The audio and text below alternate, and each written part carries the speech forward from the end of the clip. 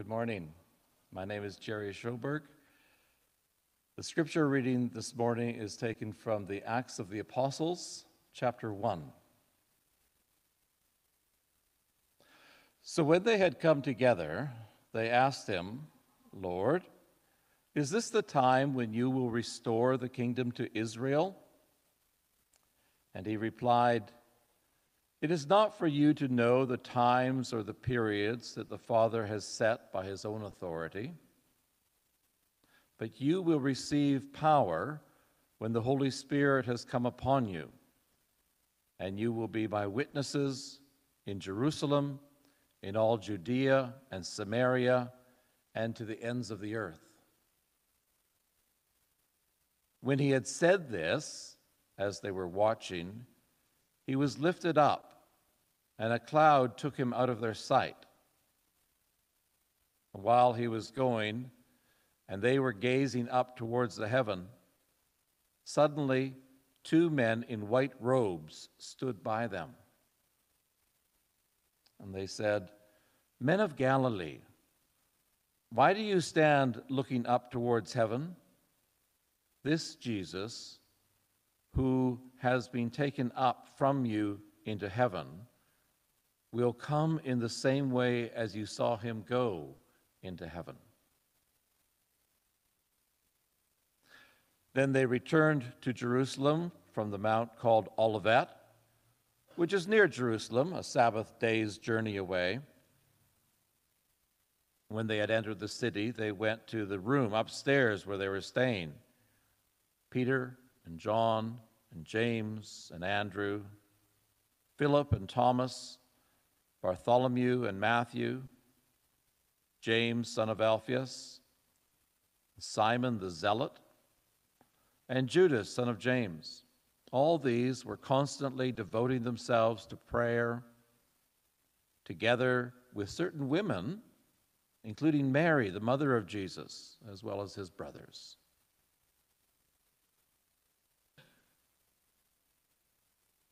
This is the word of the Lord.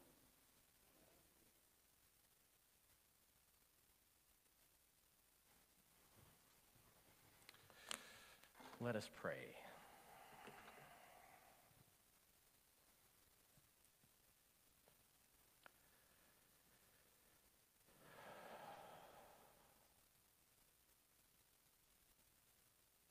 May the words of my mouth and the meditations of all of our hearts be acceptable in your sight, O God, our strength, our rock, and our Redeemer. Come, Holy Spirit, come. Amen.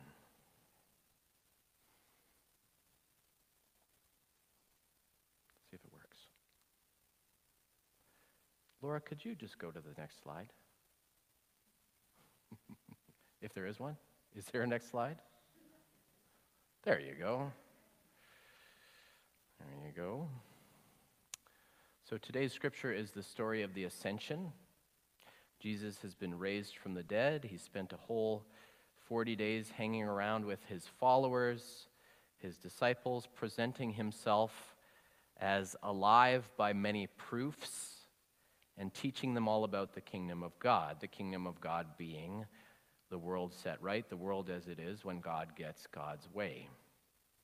This is like a 40-day intensive seminar, getting them ready for the mission ahead of them, kind of a 40-day boot camp for Jesus. Now, at this point, we might expect something like the movie Rocky or The Karate Kid, or, if you want to be more contemporary, Cobra Kai. Rigorous training and exercise leads up to the big event. The disciples are unleashed on the world to cast out demons left and right, to give the devil a holy roundhouse kick and reclaim the world for God and God's good purposes. This is where Rocky's in the ring with Apollo Creed, right? But it doesn't quite happen that way. At the end of the 40 days, when he's ready to leave, Jesus orders his disciples not to leave Jerusalem, but to wait there for the promise of the Father. John baptized you all with water, Jesus says, and you will all be baptized with the Holy Spirit not many days from now. Now, before I go, are there any questions? He says. And every arm in the room shoots up. Right? Is it time? The disciples all ask in unison. Is this the time, Jesus, where you will restore the kingdom to Israel? That is to say, is this the time where God's going to make good on God's promises to save God's people, to save them from their enemies, to set the world right for good? Is today the day, Jesus? It is not the time for you to know, Jesus says in response. It is not for you to know the times or periods that the Father has set by his own authority. He's like, fellas, Jesus says, fellas, I love your enthusiasm, but it's for me to know and for you to find out. Not even going to give a general timeline for project completion here. He promises them the Holy Spirit will come upon them with power, that they will be his witnesses to the ends of the earth also, but he doesn't say when the kingdom will come in its fullness. And then just like that, he sort of takes off, taken up by a cloud into heaven. He's lifted in the air. He ascends, taken up into the very being of God. Ciao. Now, after the excitement of being raised from the dead, after all this intense training, you sort of expect Jesus to toss a diploma at each of them, to give each of them their marching orders, and to send them on their merry way to change the world, to give them heaven. But no, the first thing Jesus does is have them wait. The first thing Jesus does is have them wait on the Holy Spirit. The first thing Jesus does is have them wait. Now, waiting, as we know, it ain't easy. A few weeks ago, I was thinking back to 2020, to the first few months of COVID, to lockdowns, online-only worship. We all thought it would be a few weeks, and those were some heady, optimistic days now, weren't they? But I was thinking about how hard it was not knowing what was next, how hard it was to wait. Whether it was weeks or months, it was always just a little bit longer. I imagined if I knew how long it was going to be at the beginning, and I realized that I'm not sure that I could have entirely done it had I known how long. For some of us, that period was fine, but for others, it was a time of great anxiety as to what's going to happen next. When can we get back to real, regular life again? I'm certainly glad we made it through, but this whole time just underscored the fact that waiting can be very, very hard. You could say that the waiting is the hardest part, as St. Tom Petty of Florida used to sing. The late Tom Petty. Even so, I think waiting is particularly hard for us in 2023. I can't remember what time the meeting was, send an email or a text. Need to know how what the internal temperature for a roast is, Google it. Who won the War of 1812? Wiki it, and you'll find competing different versions of who won it, but that's where you find your answer, Wikipedia. A light bulb burnt out, go down to the store and it's there. Better yet, send for it on Amazon Prime and it'll be there tomorrow, overnight. Don't have the money? Well, just put it on the line of credit or the credit card and it'll be there. We can have it. Why wait when we can have it now? Convenience can be wonderful, it's true, but it's also got a major side effect, and that is impatience. It's impatience. It's meant an eroding of the internal tools to be able to deal with times of prolonged uncertainty. Whether it's waiting for an end to lockdowns, waiting for a diagnosis, or waiting for a season of depression to end, waiting is hard in the best of times, and I think it is especially hard for us now. So, it's hard. So how can we deal in times of difficult waiting?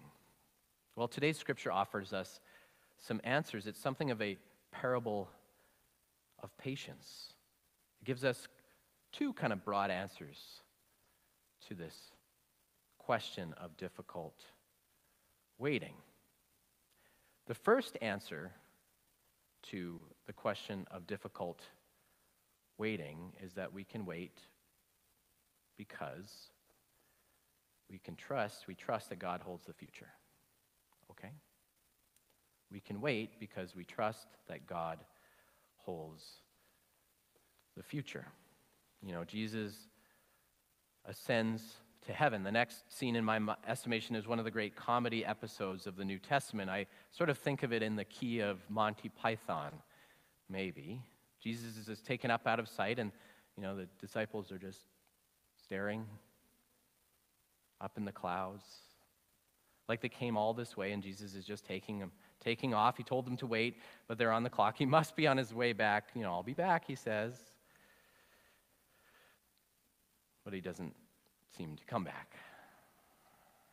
You picture them shielding their eyes from the sun and staring off into the blue. And then these two men in white robes, it says, they kind of sidle up to them. Now, these figures are very clearly angels, heavenly messengers. And what are you looking at? They asked the disciples. Sort of imagine, the disciples being, oh, Jesus just went up that way, so he told us to wait for the instructions, so that's what we're doing. Look, say the two figures. Why are you looking up there? Jesus, who's been taken up to heaven, he'll be back the same way you saw him go up. Basically saying that he'd be back, he'll return to complete the mission he came for in the first place. You can bank on that. This is a promise that you can trust. Jesus doesn't simply disappear on some kind of divine vacation. In the words of the Apostles' Creed, he is seated at the right hand of the Father, or in the words of the United Church's new creed, he is our judge and our hope. You can stop worrying about the future, the angels say, because the future belongs to God. So much of our waiting is so wearisome because we don't know how things are going to turn out. But if Jesus is who we believe he is, if he is not only our teacher and our friend, but our King, our Savior, and the Lord of all creation, it means that God's going to get the future God wants. The future is assured. It's not only out of our hands, it's in God's hands. And these are the hands that won't let go. In the words of that medieval English mystic, Julian of Norwich, in the end, all things will be well, and all manner of things will be well. That's Ascension language. Jesus is seated at the right hand. We can wait our way through anything because God holds the future. The Lamb is on the throne, and the future belongs to our God and King. That's the promise. Waiting of any kind is far easier when you know what you're waiting for and when you know it's out of your hands. Waiting is easier. We can wait because God holds the future. That was the first thing. The second is this. Prayer is one of the ways. Prayer is how we can trust God when we wait. Prayer is how we can trust God when we wait. After this little episode with the robe-clad messengers, the disciples returned to Jerusalem, it says. They returned to the upper room, the place where they were before Jesus was arrested, the same place they held the Last Supper.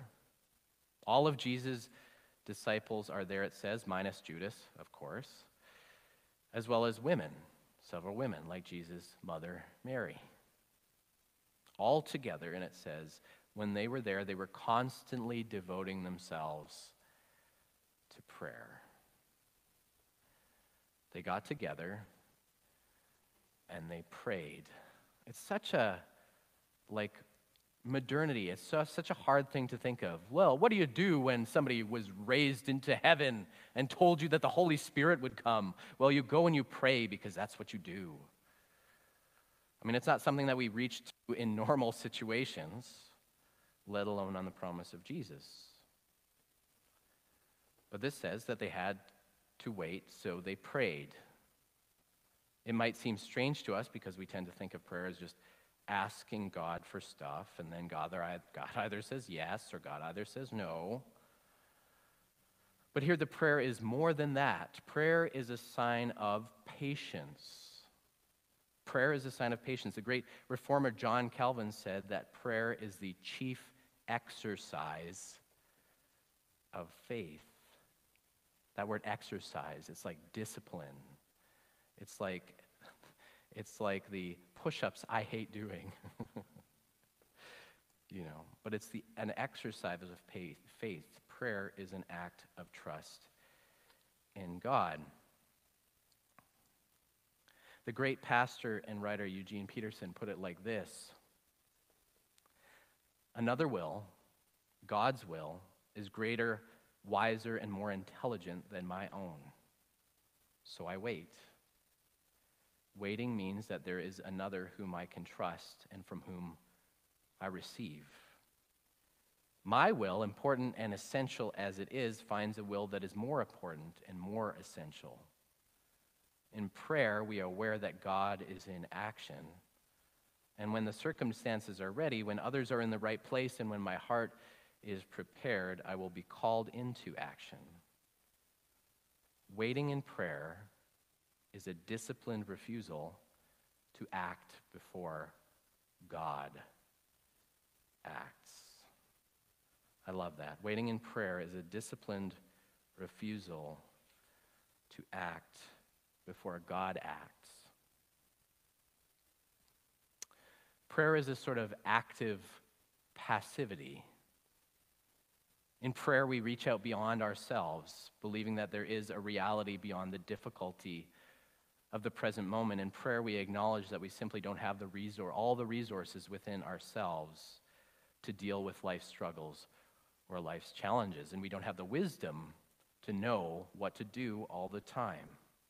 In prayer, we call upon a strength that comes from outside of us, a power that comes only from God.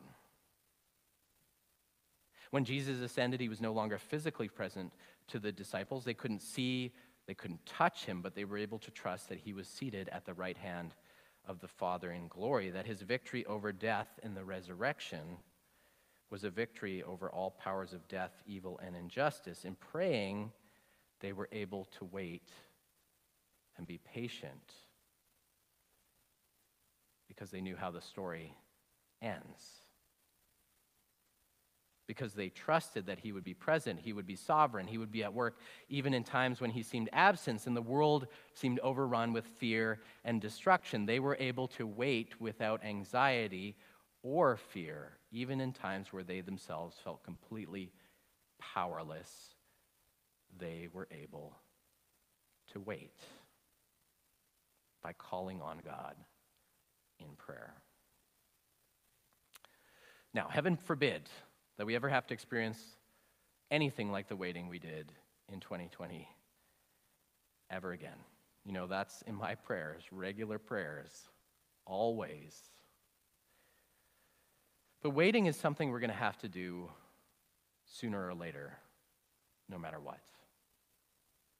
Waiting is not something we've been socialized to do. We've all been socialized into believing that there isn't enough time in the day, that we need to mold or fashion our lives at every turn, and every opportunity needs to be grasped with gusto. But the Ascension tells us that God is the ultimate architect of our destiny. You know the old song, he's got the whole world in his hands. That's Ascension language.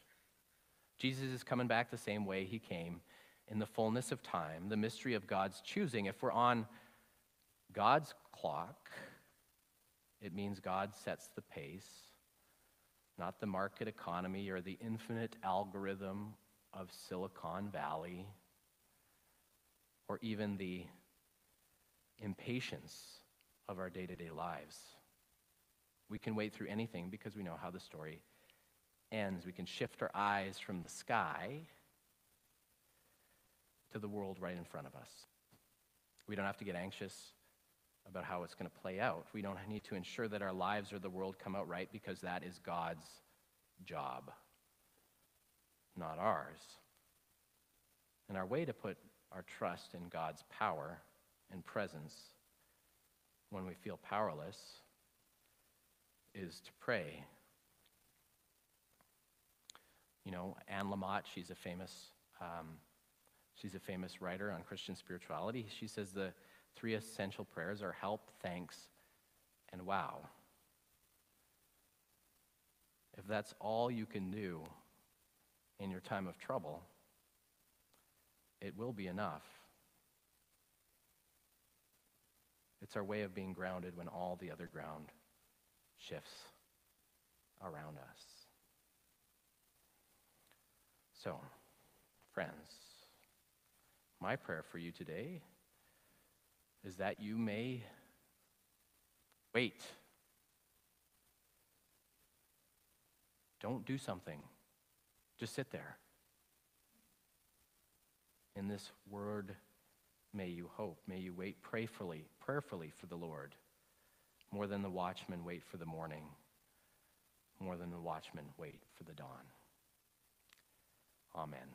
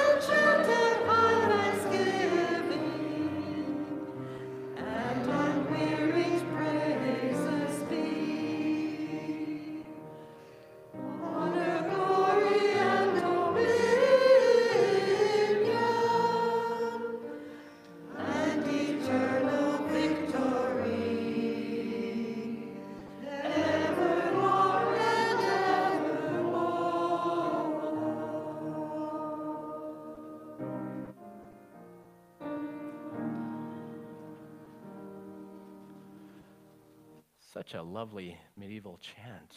I don't know who chose it, but they chose it well. They chose well. Let's say together the United Church of Canada's new creed, putting our hearts in trust.